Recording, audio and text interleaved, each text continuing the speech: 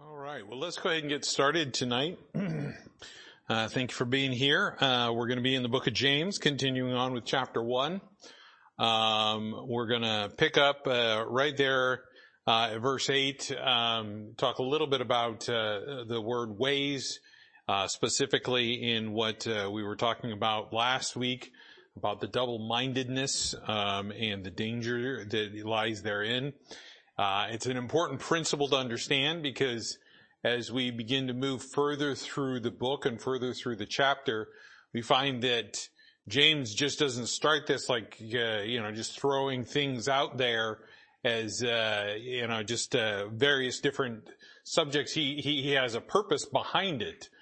And while he talks a lot about patience throughout the book, talks about, temptations and things of that nature, one thing that we do see is that he is very much communicating one of the main problems that people have when it comes to faith, people have when it comes to unbelief, and why people struggle so much in the Christian life. And a lot of it has to do with their heart trying to be fixed on two different things, and you can't do that. As Elijah pointed out to the nation of Israel, when there was the big showdown on the mountain, he told them, he said, you got to choose between God or you got to choose between Baal. And in this life, that's what you got to choose. You got to choose God or anything else. And there are so many different, if you will, Baals or false gods that you can insert in there, it's just innumerable. You can put anything in there. But we have a choice. We're either going to choose things of God or we're going to choose things of the world. And this is where James is really pointing out some pretty important principles. Now, obviously, when we take a look at the book and we understand that he's talking to some Jewish people, and specifically, this is kind of written, if you will, for some tribulation saints during that time, they're going to be going through a lot of different stuff. And they're going to have to make some pretty difficult choices. Here in the United States of America, we've got this mentality of these riches, almost kind of, if you will, a Laodicean mentality. But I will tell you this: there would be a lot of sorrow and heartache and grief if the United States as a nation collapsed and people were living in a third world environment. There would be a lot of people that would not know what to do. They would not know how to survive. They would not know a lot of things. And when you begin to look at the tribulation period, you see there is a lot of stuff that is going to be happening to the Jewish people, specifically the remnant, as they're getting hunted down, and they've got some big, difficult choices that they're going to have to make. And what he's getting at here is, in the Christian life, if you're going to say, I'm a believer in Jesus Christ, you're going to have to forsake everything else. Everything else is going to come secondary. Christ is primary. And we were kind of learning that with Philippians over there, where he is the preeminent one. But here we're talking about James. He's talking to these tribes that are already scattered abroad, and he's trying to get them to understand, look, it's not all about the physical stuff here, guys. The Jews have immense physical blessings that are promised to them, but it's not all about that. If you remember, Jesus Christ said, seek ye first the kingdom of God. He didn't say seek ye first the kingdom of heaven, a physical, literal kingdom. He said, I want you to seek first the kingdom of God, spiritual things. He said, then all these things will be added unto you. And he's speaking that to a nation, to a Jewish nation that was seeking a physical kingdom. They were seeking a physical king to rule and reign. They were seeking those things. So I digress, but let's go ahead and open with a word of prayer. We'll get started this evening. Dear Heavenly Father, thank you again for what you've given to us in your word. Thank you again for the book of James and how it teaches us and encourages us and edifies us. It prompts us to grow in every area of our life, Lord, as we continually check our hearts and check where our affections lie and what it is that we desire. what our thoughts about and what our heart is set upon. And I pray, Lord, that we would just be reflective of that tonight, that as we study your word, Lord, you would just have your Holy Spirit work in us. We'd understand these doctrinal and applicational principles. And Lord, we would use them to honor, glorify, praise you with everything that we say, do, and think. Thank you again for those that are here. And I pray, Lord, this time would be honoring and pleasing to you. And this I ask in your Son's name, Jesus Christ. Amen. So in verse 8, which is kind of where we left off, it says the double-minded man is unstable in all his ways. We talked a little bit about this, and I kind of briefly mentioned this, talking about a way. And I would say, somebody would say, well, what direction is Seattle? And I would say, it's that way. And then they were like, oh, well, how am I going to get there? And I would give them a specific path, I-5. And then they needed to get to a certain area of Seattle. I'd give them more specific direction about exactly where to turn, what exit to get off of, and when, how they're going to get to their destination. And the scripture is the same way.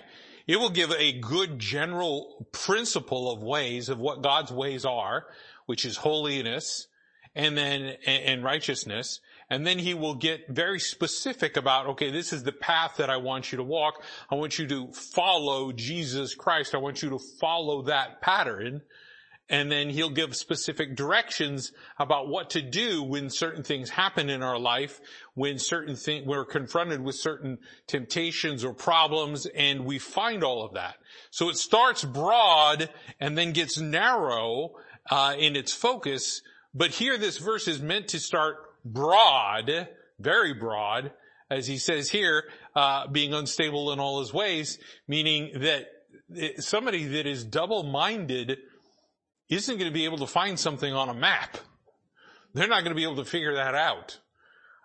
It pains me sometimes when you watch some of those little clips about geography, and people are like, point out, the continents. Point out where this country is. Point out all of these other things, and people can't tell the difference between Mexico and Canada being a united state, or they've got no concept of those things. They couldn't tell north from south, east from west. They don't have that, and we probably all know somebody that is, as I would say, is directionally impaired. Meaning that you can try to give them directions, but they couldn't find their way out of a paper bag if both ends were open. I mean, it's just that sad that you try to describe, okay, this is how you need to get there, and they just can't even seem to do it, even with GPS. And the GPS you really can't even trust, but I mean, still, even with modern aids that we have today. I remember back in the day, anybody remember the old Thomas guides? I drove around with two of those. I had one for Portland and I had one for Seattle area. And you'd look up an address, you'd find the address, you'd go to the back, it'd say this page, you turn to that page. You had to know how to use that thing. Today you throw that down, it's like throwing a rotary phone in front of a teenager, and they just kind of go, what is that? That's an antique. What is that, from the 1920s? And you're like, oh, please, thank you. But you find people sometimes are challenged in that. And I will say that there's a lot of Christians that are challenged that way, but they're challenged because their mind is fixed on something else. You ever try to give directions to somebody that is not paying attention? Next thing you know is they're going to wind up over, somewhere in Kathmandu, and you're going to be like, where are you? And they're like, I'm on another continent. Well, how did you get there? And they can't seem to figure that out. The same thing with Christian life. If we're distracted by all the things that are out there, and dare I say, if we're distracted by the blessings and gifts that God gives us, we're going to be double-minded. And that's what a lot of these verses are about, because as we get down through here, we're going to find out some things that he's referring to with that double-minded. But I wanted to talk a little bit about the ways. Turn over to Proverbs chapter 3. And I want to point this out. Proverbs chapter 3, a very well-known verse. Proverbs chapter 3, verse 5, it says, trust in the Lord with all thine heart, and lean not unto thine own understanding. A very difficult verse for everybody to do. It's a challenge, because many times we think we know better. But it says, in all thy ways acknowledge him, and he shall direct thy paths. There it becomes an issue and a problem. If he is not in all of our ways, we're not going to have the right directions on the right path. We're going to be on a completely different path. It's going to be like the lady on the GPS screaming, do a U-turn, do a U-turn, do a U-turn, you know? At the next light, do a U-turn. Because we've got to get back to the right direction. But again, it comes down to, are we acknowledging God in every way possible? Every way possible. That means we acknowledge him in our thought life. We acknowledge him in our words that we say. We acknowledge him in the actions that we do. These are just simple witnessing things that we can do. I'll tell you, acknowledging him in word can be a challenge sometimes when you're surrounded by unbelievers. I gave the example that, one time I was in a management meeting and we're all sitting there and we had a lot of bad things that happened. There was a lot of stuff that was going on. And, it just seemed like every single meeting, it was just like, okay, this is what went wrong. Here's how we got to fix it. This is what went wrong. Here's how we got to fix it.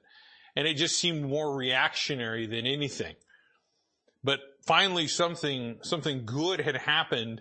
And, the right results, the results that we had been wanting to get occurred and happened. People were excited about it. The person, was giving their report, told and said, this is what happened here. Here's the result.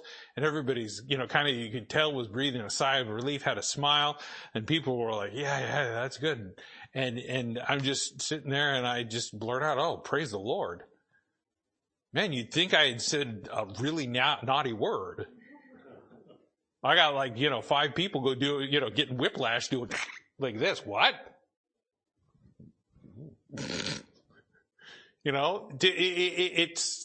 Do we acknowledge him? Everything that we do. I try to make sure I purpose that in my heart. Something good happens, I try to make sure the very first thing that I'm doing is saying, praise God, thank you, Lord. And I tell you, it's tough because you get caught up in the moment. You get caught up in the blessing.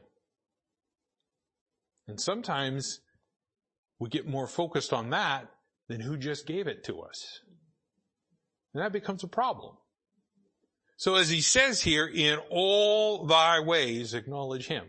And this is what James is following up on, is he's saying the same thing. He's saying, look, you're going to be unstable in every direction you go. You're not going to have a good walking pattern. You're not going to have the right kind of gait. You're not going to have the right kind of, tread pattern as you're trying to go through this, because you're double-minded. You're getting pulled another direction. God's calling one way and somebody's calling, or something is pulling and pushing the other direction. You ever try to walk somewhere when somebody's holding you back? Or somebody is blocking your path? If you're a larger person, I used to be a little bit larger than I am now, but,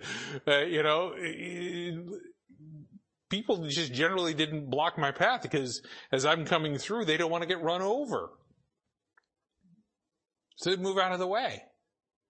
But you get somebody big that stands in the way, that's there and blocks the path that becomes impossible to get through. You're going to have some stability issues. You're going to fall. And that's what happens when we start looking at other things. So let's take a look at some of these examples that he begins to give. James, back in James chapter 1. In James chapter 1, after verse 8, he talks about a double-minded man is unstable in all his ways. He says, let the brother of low degree rejoice in that he is exalted, but the rich in that he is made low, because as the flower of the grass,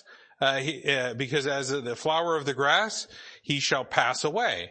For the sun is no sooner risen with a burning heat, but it withereth the grass, and the flower thereof falleth, and the grace of the fashion of it perisheth. So also shall the rich man fade away in his ways. Now, some people will begin to argue this whole issue of, and again, people go on extremes, but they'll argue this issue of wealth. There is the group that runs out there, the prosperity theory, that says God wants to make you rich. Well, God does want you rich in His riches, His goodness, His grace, His righteousness, in the things that He bestows spiritually. People will say, oh, no. God wants you to have the 17 mansions and, the 50 different cars and the boats and the yachts and the airplanes and all the vacation spots, and you never have to work a day in your life and things like that. And there are people that make doctrines out of Scripture based upon that. And that's heresy. It's heresy. And now look, being rich doesn't mean that you're a sinner.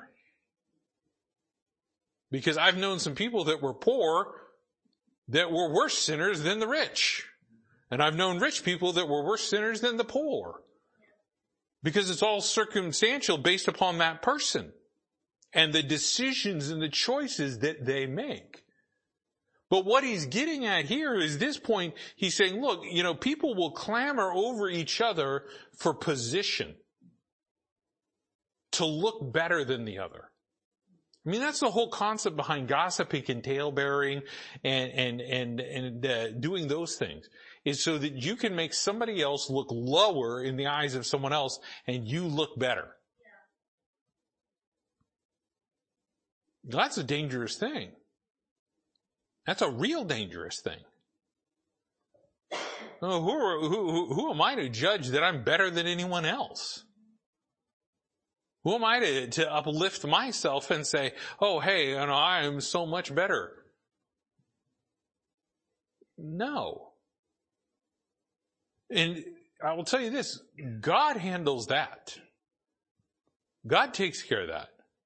You realize Joshua wasn't looking for a promotion when he did what he did, but God promoted him anyways. Moses wasn't looking for 1 million disgruntled people. He had sheep. I often wonder, and this is just, my sick little humor in my own head, how many times he sat there and thought, as he's tending sheep, man, these are the dumbest creatures that God created. And he's just like shaking his head, just like, oh, good grief. And then God gives him the Israelites. And he's like, I want to go back to sheep. I'm willing to go back to sheep. They're so much easier. But, he wasn't looking for that. God just said, you're faithful, I'm going to promote you. Same with the disciples. They were out there fishing, tax collecting, doing whatever they were doing when God called them. They weren't seeking elevation. They weren't like an Absalom. They weren't out there like the kingdom of Israel, You go through after the kingdom splits, you got the kingdom of Judah, kingdom of Israel. There is not a very long lineage of kings in the kingdom of Israel because they're all getting assassinated. And they're being replaced by servants and captains and anyone else that decides to rise to the position. How did Ahab's father get into position? You got Omri coming in and he decides to kill a guy. But that guy that he was going to kill, that got into power, how did he get into power? By killing the last king. I mean, it reads like a soap opera. It's assassination after assassination after assassination after assassination. Coup after coup after coup. And you look at that, and why was that? Because everybody was trying to promote themselves to that position of king. They were trying to elevate themselves. And what James is saying here, he's saying, look, when we are exalted and we're in a low state, we're not doing the exaltation ourselves. We rejoice because God's doing it. If you look at that verse in verse 8, he says, let the brother of low degree rejoice in that he is exalted, not that he has exalted himself. Meaning some other situation has occurred, some other, if you will, scenario has taken place that takes and puts that person into a higher position. Solomon talks about this over in the book of Ecclesiastes, where he talks about the old wise man that gave a defense strategy for a city, saved the city, but now nobody even remembers his name. Here he was, just somebody that was a nobody, exalted for just a brief moment, but then what happens into that position? They fade away. Moses didn't stay leader of the Israelites forever. Neither did Joshua. Neither did David. You take a look at how long some of those kings reigned. They didn't reign long. And then there was some that you look at and go, well, how did they reign that long? I mean, here we are, facing 2024. What's 2024? It's an election year. We get to try to elect a new leader. Again, when 2016 rolled around, the best bumper sticker I saw was said something like, fiery comet hits the earth, 2016. Something like that. Like that was the vote. Just get it over with is what it said. And I'm sitting there going, oh, you're not too far off on that. Go read the book of Revelation. You're going to find that there's a few things hitting the earth that everybody's scared about. I mean, they're scared about it right now. You got something that passes within 1 million miles of the earth and people start biting their nails. Like 1 million miles of, okay. How about when it's just like dead on heading right for us? Can you imagine what they're going to do when they look up in the telescope and see that thing coming? Wipes out 1/3 of the population of the earth. That's pretty intense. But what people will say, oh, well, that's already happened in the past. When? The dinosaurs? Come on. It hasn't happened. It hasn't happened yet. Those are things to come. And he warns here, and he says in verse 10, but the rich, in that he is made low. And the rich needs to acknowledge when they are humbled, that they are willingly humbling themselves, and it should be a rejoicing situation. Look, nobody likes to eat crow. Nobody likes to be told that they were wrong. People don't like admitting that they're wrong. And this is why, in counseling, it's always important to emphasize the apology. For somebody to say, as part of the repentance and the correction that needs to happen and the restoration of trust and everything, is somebody needs to say, I apologize. I was wrong. Will you forgive me?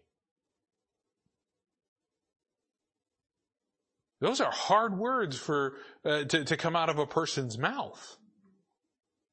They're difficult. Why? Because you've got to humble yourself.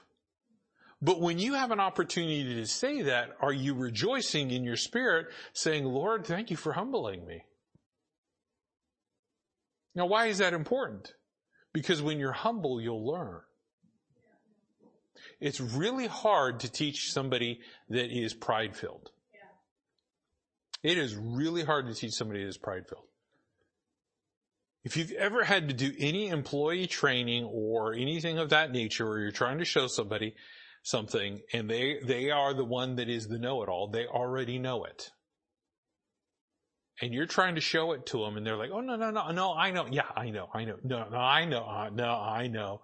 And you're watching them do it and you just sit back and you go, I'm just going to let them make the mistake. Boss walks up to you. What are you doing? I'm watching him make a mistake. Why aren't you stopping him? Because he knows. And the boss goes, oh, kind of like you. And you're like, give him the dirty look. Sometimes we are that way. But in order for somebody to learn, they've got to be of a low spiritual estate. They have to humble themselves. And I want us to think about this. God lowered himself for us. He made himself in this fleshly form to die on a cross for us. The purpose behind it. Great is the mystery of godliness. We won't even lower ourselves on I-5 when there's a merge. Why would we, but God said, I'm going to lower myself. I'm going to take away everything that is who I am. I'm going to put myself in a human form and at the same time equally be God and man. And I'm going to die for them. Man, that's a tough thing to do. But that's what Jesus Christ did. Willingly. Sometimes we have to be humbled unwillingly. But here he's talking about, if you will, kind of receiving that. And a person that is double-minded is going to be unstable because they're not going to be able to receive the instruction, the rebuke, the correction. If they're a person that is so, if you will, focused on their position, whether it is a person that is of low estate or somebody that is of a high estate or rich, it doesn't matter. They're going to have an issue. They're going to have an issue. They're not going to be able to receive that type of instruction, direction in their life. And he says, but the rich, in that he is made low, because as the flower of the grass, he shall pass away. And he gets down to it. Now, Isaiah chapter 40 says something very similar, and it goes through it in a few more verses where he starts talking about Isaiah chapter 40 in verse 6 through 8. I think it's through 8. Says, it's a similar thing, talking about grass and flowers fading. Now, in the Stewart household, we have made a transition. We're slowly making a transition. Abby is the last kind of, if you will, stronghold of this. She's still holding on, thinking that the Stewart clan can somehow keep plants alive in the house. She's desperately trying to do it, and then she's trying to do it by proxy because she's over there and the plants are over here and expecting us to water and care for them. Now, I have been known to kill plants, including entire lawns. That's just, I just have a hard time with that stuff. I don't know what it is. So we've made a transition. A couple days ago, we had a roofer come over. We've got a little bit of an issue on one of our pieces of roof. About time for a new roof anyways, so we're looking into it, checking out the costs and, suffering that heart attack. And then he's at the dining room table and he looks at the plants. He keeps looking at the plants, and then he stops and he looks at the plants and he goes, "Wait a second. Are those plants made out of Lego?" And I'm like, yes, they are. And he goes, "That is so cool." And I'm like, yeah, they never die. You don't have to water them. So we're slowly replacing our plants with plastic because it's better for the plant, I guess. Somebody else can care for it. But it fades. It dies. I'll never forget the first time I had a tomato plant. Got the tomato plant. I was all excited. I actually was keeping it alive. It produced some tomatoes. I was like, oh, wow, maybe I got a hang of this thing. And then the thing started dying and I was like, oh no. And I'm desperately trying to keep the thing alive. Desperately trying to keep it alive, and it keeps dying. I remember talking to Arlene Ball and saying, man, I'm struggling with this tomato plant. And she goes, they die. That's why you need the seeds from the tomato to replant and grow another. And I'm sitting there going, what? I don't understand that concept. I'm struggling. I tell you, I don't know anything about plants. Do not ask me anything about plants. I don't know. I'll tell you how to kill it. But that's it. But that's what happens, is it fades away. Inevitably, they all are going to die. We've got over in downtown Ridgefield, we've got a very old sequoia tree.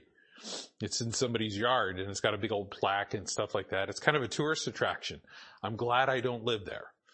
I don't want people just walking up on my yard, looking at the tree and, taking pictures by the tree and stuff like that. It's kind of weird. But, there's a big old tree that's over there. And they grow, and we've got the redwoods down in California and other things, and there's other trees, the Methuselah tree and things like that are all old and they're aged and things like that. But at some point in time, they're eventually going to pass away. They're eventually going to die. They're eventually going to get old. Think about this. What would happen if things didn't pass away? You realize that reptiles never stop growing? Could you imagine what a reptile would look like if it lived to be 900 years old? Kind of look a little bit like a dinosaur, wouldn't you think? Big old critter. But eventually they all pass away. They have a lifespan. We have a lifespan. The Bible talks about our lifespan. Doesn't give us a lot of years. You get 70 according to Scripture, and then after that, anything else is, how does it phrase it? Travail. You're sitting there going, wait, hold on a second. I've only got a few years left. No, just, you let God handle that, okay? But what we find here is he's saying everything's going to fade away. That position, low estate, it's going to fade away. The rich person, he's going to fade away. Riches fade away. Riches can be depleted. The market crashes. People lose billions and billions of dollars. And they're out delivering Domino's pizza. Happens. It occurs. And he warns them, and he parallels a lot of the stuff that Paul talks about. Turn over to 1 Timothy chapter 6. 1 Timothy chapter 6. And Paul warns Timothy, he's like, you're going to have some people in the church that are going to have some money, but you need to be careful with that. In 1 Timothy chapter 6, in verse 6, he said, but godliness with contentment is great gain. And there's the problem, is because some people think that, if they have gain, that it is godliness. Just because they're rich, they're godly. Well, that's not the way it works. That's not the way it works. There are some people that are rich that are absolutely corrupt, and that's how they got their riches. So we have to be careful here. But he says here in verse 6, he says, but godliness with contentment is great gain. For we brought nothing into this world, and it is certain we can carry nothing out. You ever wonder where that saying came from? It came from a scripture verse. When people said, well, you can't take it with you. Well, where'd that come from? Paul telling Timothy, you came in empty-handed, you're leaving empty-handed. And he says, and having food and raiment, let us therewith be content. He says, let's just get down to what is necessary. You got the clothes on your back. You got some food in your belly. Be content with that. Everything else is just a blessing from God. Praise him for it and be thankful for it. He says, but they that will be rich fall into temptation and a snare, and in many foolish and hurtful lusts, which drown men in destruction and perdition. For the love of money is the root of all evil, which while some coveted after, they have erred from the faith and pierced themselves through with many sorrows. Well, what was the error? The fact that they changed what affected their heart. They loved something else other than God. And this is where it becomes very, very, very critical. And he says, look, there's some things that you need to stick with, but jump down to verse 17. He says, charge them that are rich in this world, that they be not high-minded, nor trust in uncertain riches, but in the living God, who giveth us richly all things to enjoy, that they do good, that they be rich in good works, ready to distribute, willing to communicate, laying up in store for themselves a good foundation against the time to come, that they may lay hold on eternal life. He says, you want them to grasp a hold of what is the important principle here. And what does he say there? Lay hold on eternal life. I tell you, your life will change when you begin to realize that you have an eternal life through Jesus Christ our Lord. When you lay hold on that promise and you put that in your heart and that is what you focus on, your desires and lusts will change.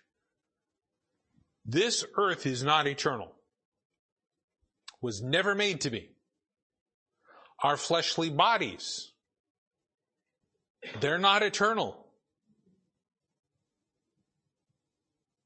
We were made to eat vegetables. Back in the garden, that's all they ate. Fruits and veggies and herbs. They weren't eating, baby back ribs. They weren't eating the chicken. They weren't eating fish. They weren't even eating escargot. Ugh. What were they eating? He said, you can have this for meat. Wheat from the field, bread, things of that nature. That's what he intended. But I'll tell you this earth was never made to last forever. And it just pains me to see people frantically and foolishly flailing about, trying their best to make sure this earth is going to stay for around forever. Look, I am not an environmentalist by any stretch of the imagination, but I do believe we should treat this earth with the respect that God gave us dominion over it to take care of it. So does that mean that we burn everything down to the ground and we waste our resources and we systematically destroy the earth? Absolutely not. That in itself is a sin, because what do? We're taking and we're telling God, I don't care about what you gave me. I'm going to use it any way I want. That's like the kid that you give a car to. You give him the keys to it. You give a 16-year-old boy, he just got his driver's permit, and you give him a Z28 Camaro. What's going to happen? That car is going to have some issues later on. He's revved it. He's done donuts. He's done burnouts, peel outs, everything that you can do with the tires, shredded them completely. That back end is probably so loose that it's about ready to fall off as he goes over the bumps on the bridge on 205. I mean, the thing is just, it's probably trashed. Why? Because he didn't earn it.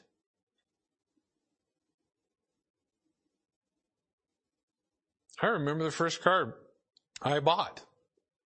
1975 Volvo 244. Man, it was great because it had a really lovely smell in the inside. Never could figure out what was causing that smell. But, it was great. I'd drive around town and I thought, man, I got a cool car. No. It wasn't a gift. And sometimes people despise the gifts they're given.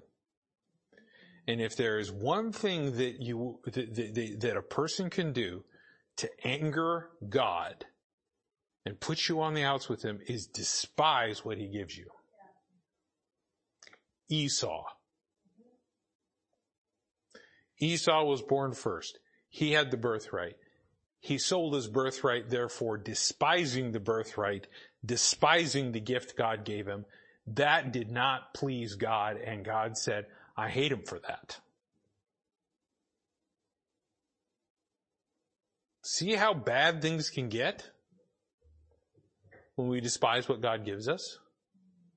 And here he's saying, warn these rich guys, if they get something, don't have them focus on it. Have them ready to be praising God for it, understanding the blessings from him, willing to distribute, communicate, not sitting there hoarding them, for themselves those things and stocking up.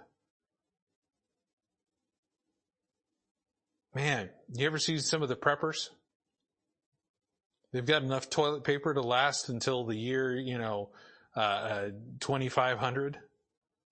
And they've got, tons and tons and tons and tons and tons of ammo to protect it.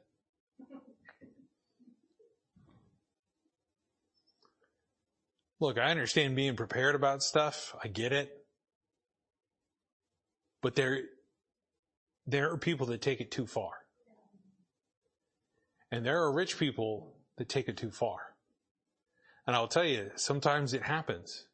People get promoted at work, they get a raise, they get something like that, and then the next thing you know is that attendance becomes spotty in church.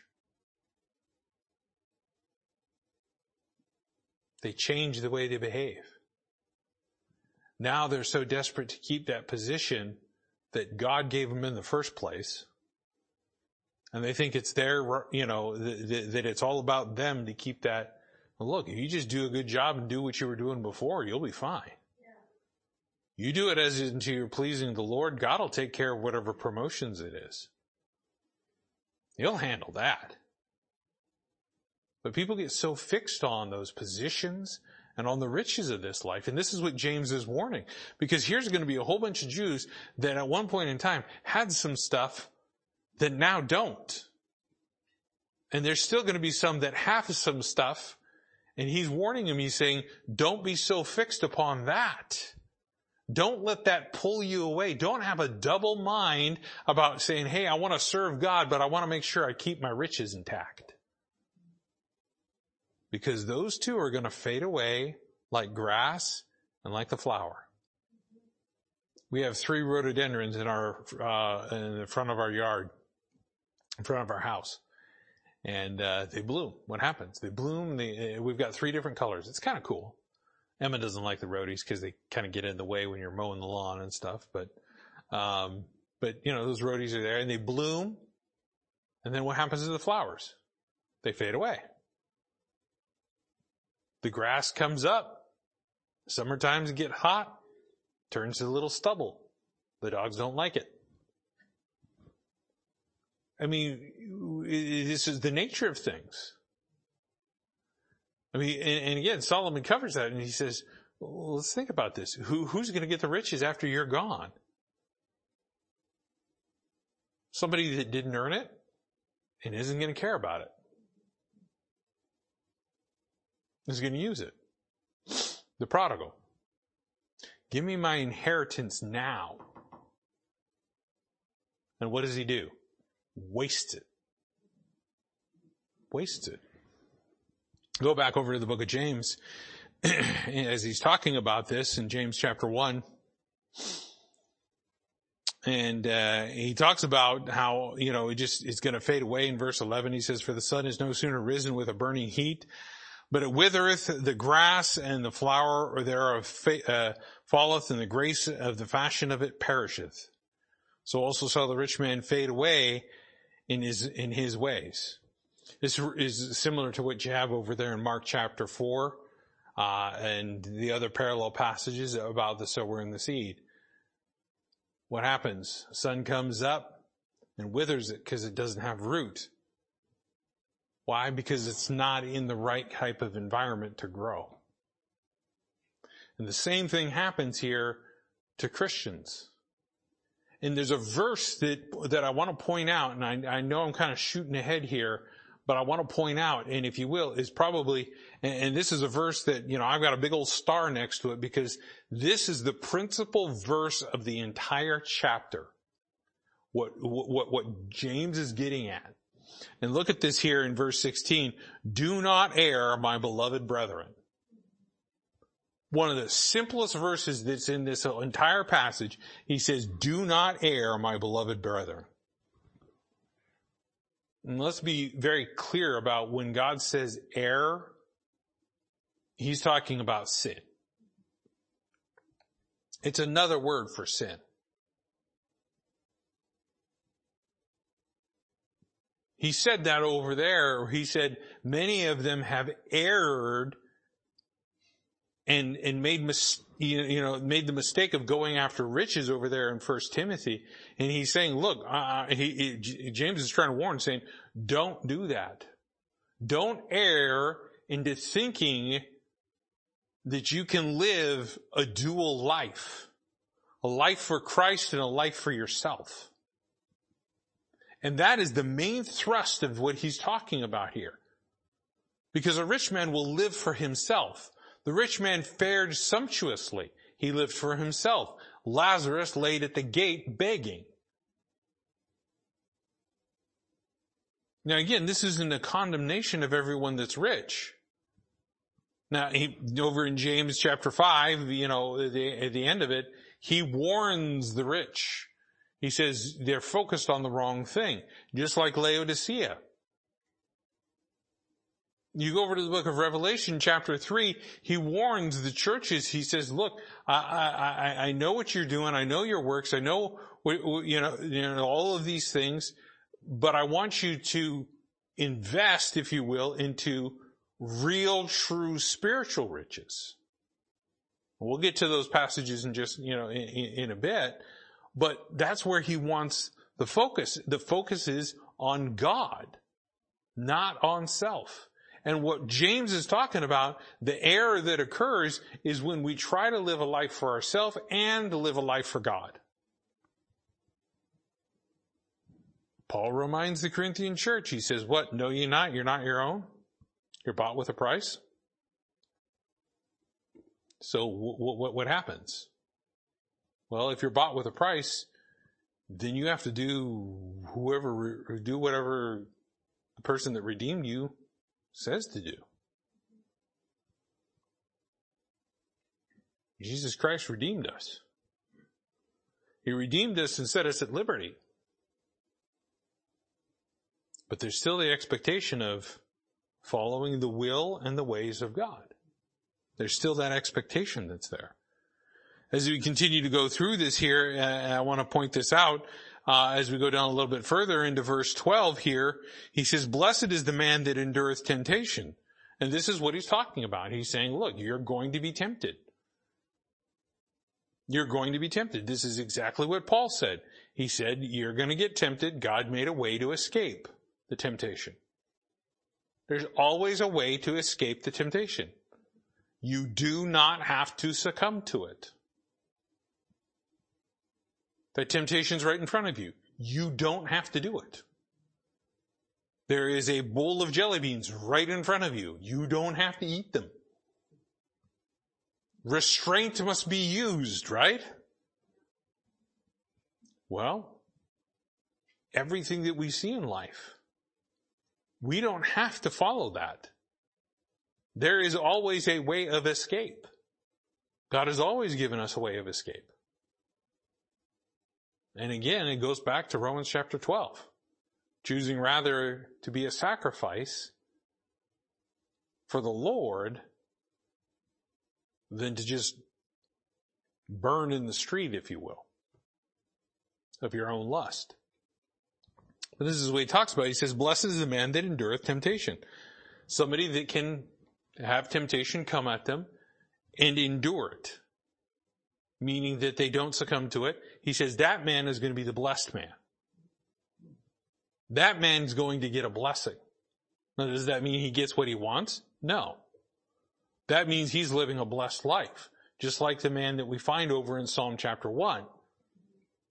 The one that chooses not to walk, sit, and stand with those that are against God, but the one that chooses to meditate in his word day and night, that's the guy that gets the blessing. That's the guy that lives the life that's got happiness and joy and peace and love and all of those things that the world clamors over to get in worldly ways and with worldly things. Things that just simply won't last. He says, blessed is that man, or is the man that endureth temptation, for when he is tried, he shall receive the crown of life, which the Lord hath promised to them that love him. And here we're talking about crowns. And there's a bunch of crowns that are mentioned in Scripture. Believers get different crowns based on certain things that they go through. There's a crown for martyrs. Not everybody's going to get that crown. But here he's talking about one that actually understands, and if you will, has laid hold of that eternal life and begins to realize, hey, this life isn't about me. Why do you think it's called the crown of life? Because he really understands what life is all about. And it's not about riches. And it's not about self. And it's not about fulfilling our lusts and our desires and what we want. The guy that is capable of getting that concept and understanding it and resisting the temptation that's going to come, that is the guy that gets that crown. That's the one that gets that. And he says, very clearly, he says, this is a person that truly loves God. That was the problem with Israel, is they said they loved him, but their heart was far from him. And I dare say today, if there was a way of describing people, so-called Christians today, is they say they love God, but they really don't. You'll find a bunch of Christians that they say, oh, I love God, I love God, I love God. But then they have, abhorrent things like some of these guys over here at the overpass that have flags that have curse words on it, cursing the current president. Yeah, that's not Christian.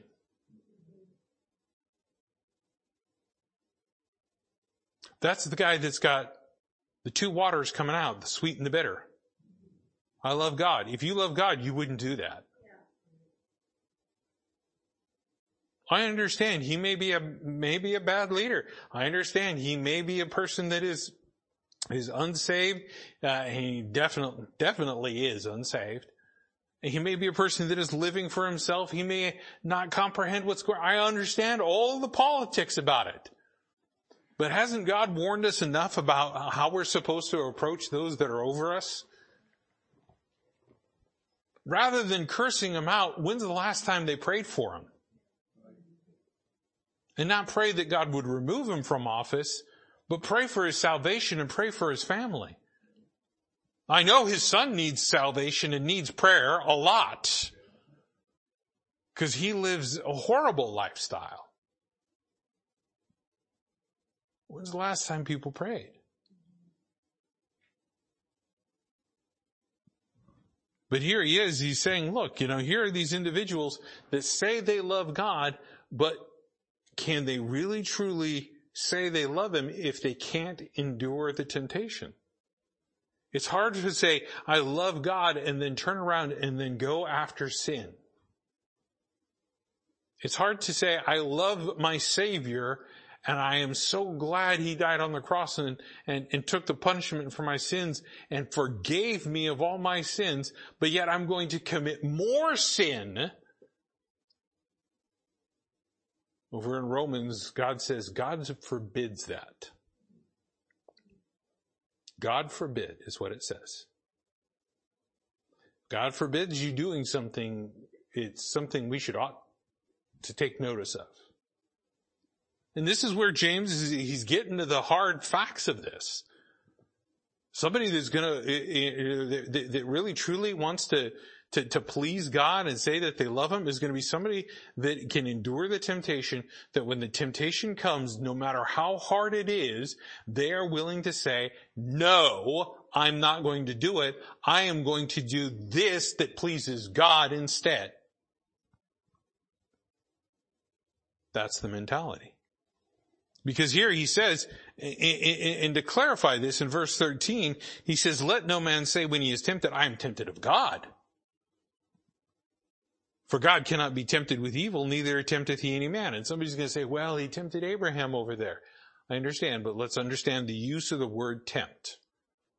There's tempt to sin, and then there's tempt in testing. Scripture, the words that are used in Scripture have dual meanings sometime. Example, wine. Today, we only know wine as alcoholic wine. In Scripture, there was new wine and old wine. He talks about wine in a good sense, and then he talks about wine in a bad sense. Why? Because some of it had some side effects that were not good. And some were just fruit of the vine. You realize that's where the word wine comes from? It comes from the word vine. Stuff that comes off the vine that is made into a juice that is consumed would be considered wine. Whether it's blackberries, strawberries, whatever. Things of that nature, grapes. Those are all would be considered wines. But not all of them are alcoholic. Not all of them are going to cause you to do the things that he talks about in the book of Proverbs. See and say strange things. Stagger like, a man that's, on a boat going back and forth. Yeah, that's the stuff that he says avoid. That's the stuff he says, I don't want you even dealing with that or looking at that. But he makes it clear. You have to look at the context of the entire passage. And the passage of where he's talking about temptation here, he's talking about being tempted with evil, tempted to do something that is harmful. Harmful to self. Harmful to another person. Evil in that way. And he says, don't blame that on God. There's a whole doctrine out there called Calvinism, Reformed theology. And it basically makes God the author of sin. Because it says that God ordains everything, including the sin that you commit in your life. Therefore, if God has ordained that you commit sin, you must obey and commit that sin. No, God would never do that. God doesn't do that. Those are things that God doesn't operate that way. But what he has here is he's saying, look, don't blame God for the problems that you have in your flesh. Don't sit there and say, well, you know what? If God hadn't given me that fast car, I wouldn't have had that many speeding tickets. Well, if God hadn't given me that great job that I have that takes me away from my family and takes me away from church and takes me away from reading my Bible, well, if God hadn't done that,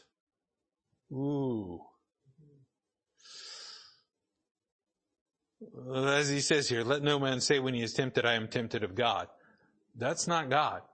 God may have given you something good, but how we chose to use it is on us. That's all on us. And that's what he's getting at here. He says in verse 14, because here's where he gets to the temptation part. Here's where he gets to the temptation. We're going to leave off with this. He says in verse 14, but every man that is tempted when he is drawn away of his own lust and enticed. He says that's the issue. Temptation deals with what your heart is desiring, the lusts. The concupiscence, as we talked about on Sunday. What is it we're desiring to do that we want? What is it in this life? And he says you can't live that dual life where you're going after the lusts of your own flesh saying you want to please God. You'll fall. You'll be unstable. Why? Because in verse 15 it says this, then when lust hath conceived, it bringeth forth sin. There we go. That lust is in there. It's allowed to do what it's supposed to, or what it does. And the next thing you know is you're over there with Paul saying, sin revived and I died. And he says it bringeth forth sin, and sin, when it is finished, bringeth forth death. Sin has never produced any kind of life worth living, has never produced life at all. The only thing that it produces is death. That's all it produces. Death, death, death, leading to eternal death. Burning in a lake of fire forever. That is a death that nobody wants to go through. People will say they do, but they have no idea what they're talking about. They have no idea. Jesus Christ himself warned, there are going to be people that are going to make that decision. They're going to choose that. As a believer, we've got to be careful what we do. Because we are no longer dead in our trespasses and sins. We are quickened and alive in the Holy Spirit of God. I mean, we've got a life. We've got eternal life. How do we live that? Here's where James gets to the, if you will, the rubber meeting the road, in verse 16, where he says, do not err, my beloved brethren. Don't kid yourself in thinking you can live for the lusts of your own flesh and what you want and say, I'm going to live for God. We have to, if you will, mortify that thought. Get rid of it. Focus fully and wholly upon what God is doing in our life and what he wants us to do. That was the problem with the nation of Israel.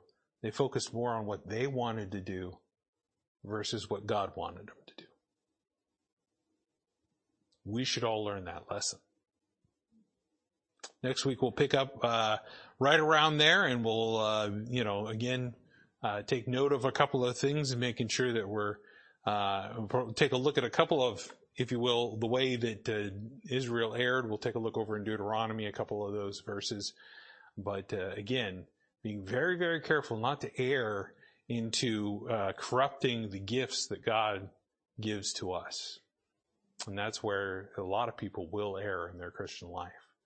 But let's go ahead and pray and we'll be dismissed. Dear Heavenly Father, thank you again for the time that we've had. Thank you again for an opportunity to study your word. Lord, it's always a little bit heavy when we have to take a step back and look at our own lives and begin to ask some serious questions about humility and about sin and about what our heart is affected by.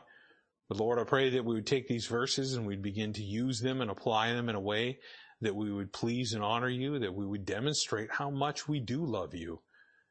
But Lord, I pray that we would not err in a way that we say we do, but continue after sin. I pray, Lord, you just take us home safely tonight and bring us back safe on Friday for the men's Bible study here and the ladies at our house. And also again on Sunday, Lord, as we come to worship you and sing praises to you and hear from you. Pray, Lord, you just keep us safe throughout this week. Give us opportunities to be a witness and tell somebody about the need for a Savior and how you have come and died for us and given us forgiveness of sins through the power of your resurrection. Thank you again for this. And these things I ask and pray in your Son's name, Jesus Christ. Amen.